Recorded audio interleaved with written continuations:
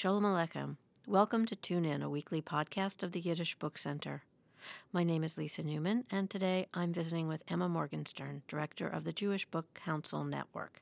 Emma is joining us today to talk about a few soon-to-be-released books that you'll want to consider adding to your reading list. So, Emma, welcome. It's good to have you back. Thank you so much for having me. So what have you got on the list this month?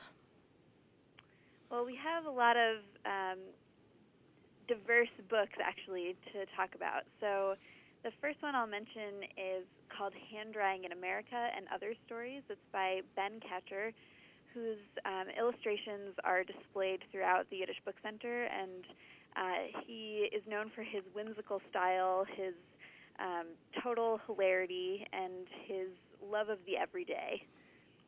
Sounds fun. I love his illustrations. And this deals with mundane subjects? Or mundane? Yes, so as the title suggests, Hand Drying in America, the book is just full of these stories that are told in graphic form, and they're all about really the most mundane things you could ever imagine. So there's one story about a coat check. There's a story about the predicament of drying your hands in a public restroom. So he really runs the gamut. He digs into the everyday and gives us this great detailed picture of what it's like to be an American, to be a Jew.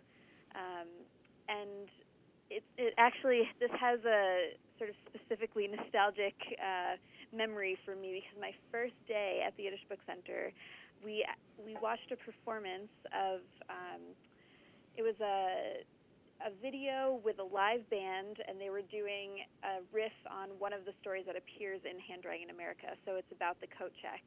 And that was my first day at the book center. I really was totally,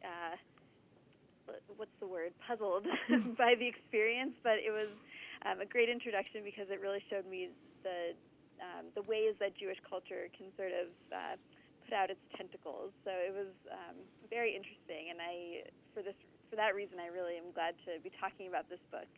So it comes out, it actually has already come out in February, and it's published by Pantheon Books. So it's a great one to pick up, and it's all full-color illustrations. Excellent. And most of the books that you're going to mention, I believe we will have on sale now in our bookstore, both on-site and online. And what else have you got on the reading list? So I'll talk about a novel now. We have Austin Ratner's new book called In the Land of the Living.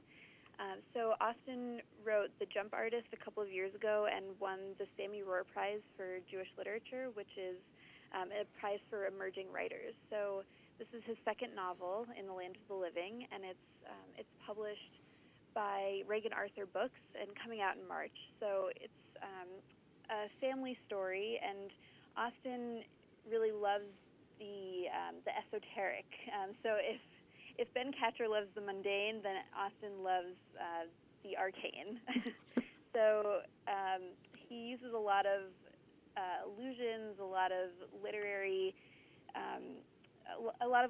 frameworks to frame his new novel. So this is another very interesting read, and I think it'll be especially interesting on the heels of his first novel as well. He's a wonderful storyteller.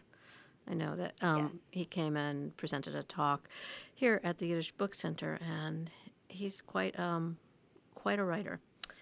And yeah, and I think you mentioned before we started recording that you had also one other recommendation, which is translation related. Yes. So this is very appropriate for the book center because I know that you're doing a lot of work on translating Yiddish books into English, so they're more accessible to those who don't read Yiddish. So we have a memoir called From Our Springtime. It was written by Ruben Iceland in Yiddish, and it was translated into English by Gerald Marcus. And this is not only a memoir, it has a lot more to contribute. In fact, Ruben Iceland was part of Die Junge, which was a literary group, and they were instrumental in both Europe and in the U.S. And the memoir is able to give us a picture of what this literary group was like, and Ruben Iceland also did a lot of actual literary criticism in his memoir. So this is another, just a great portrait into the life of a Yiddish writer, and also into the lives of all these other Yiddish writers associated with him.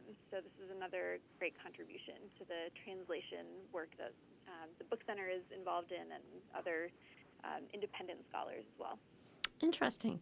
And then, sort of last but not least on the list, you're coming into the realm that I love, the cookbook. Yes, and a realm that I love too, as you know. So we have this great new cookbook and memoir coming out from Schocken Books in March, and it's called Russ and Daughters, Reflections and Recipes from the House That Herring Built. So when I said Russ and Daughters, I'm sure a lot of ears perked up, because this is one of the classic appetizing stores on the Lower East Side in New York City, and the fourth generation of leadership of this store is now, they now own it. So it's a family business. The book itself is both a memoir and a cookbook, so there are recipes. And if you were reading the New York Times food section recently, you saw that they actually printed a recipe from the book for lox chowder, which sounds amazing to me. And they're just known for all of their smoked fish, and if you go on their website, it's just an absolute orgy of smoked fish. So I think this will be a really great read for those of us who are interested in food, and those of us who want to use food as sort of a jumping off point to learn more about Jewish culture and the history of New York City. And is it multi-generational, the recipes? Yeah, so as I mentioned, there are 4 generations of ownership now with this store, so it really runs the gamut with the recipes and the memoir. So I think this is, for anyone who has any interest in Jewish cooking, this is going to be a must-have on their list. And it's a very fun story, backstory to it, that they really started paddling herring from a barrel after arriving from Poland.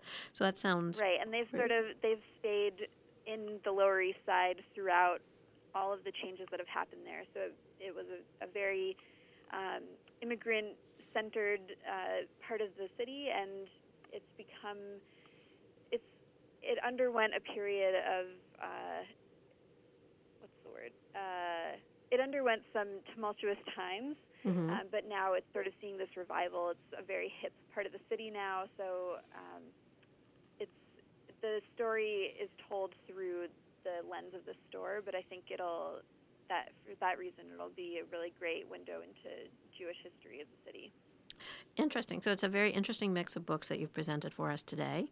And anything else that we should have on our radar? Or we'll find out next month? Yes, stay tuned for next month, and I'll let you in on some more literary secrets. And if our listeners want to learn more about the books, they can visit your website? Yes, so you can visit our website, jewishbookcouncil.org, and we have thousands of reviews of books on our website. We're always putting up new reviews every week, and you can sign up for our email list, and you'll get those reviews right to your inbox. Wonderful. And do you also work with all of these authors on author tours and around the country? Yes, so right now we're in the midst of signing authors up for our JBC network, which is a network of communities who are bringing in authors for book programs throughout the country. So we already have close to 50 authors signed up, and we expect about 250 to sign up. And we're really gearing up for our conference in June, when all the authors come and give pitches for their books to the communities, and then these communities bring them in throughout the year. So you should check your local JCC or synagogue and see if they're a member of the JBC network, and find out when authors are coming into your home communities. Wonderful. Well, that's a great way to sort of meet and get signed copies of a lot of these books as well. Yes, definitely. Any other news from the New York publishing world that we need to know about, Emma?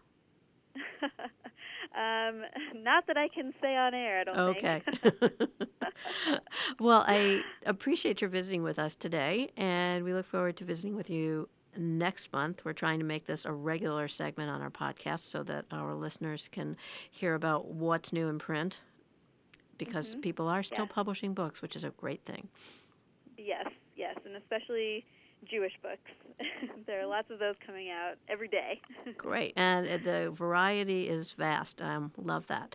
So again, thanks a lot, Emma, and why don't you remind us one more time where we can find you on the web? You can visit us at jewishbookcouncil.org. Great. Thank you, Emma. Right. Go back and keep us posted.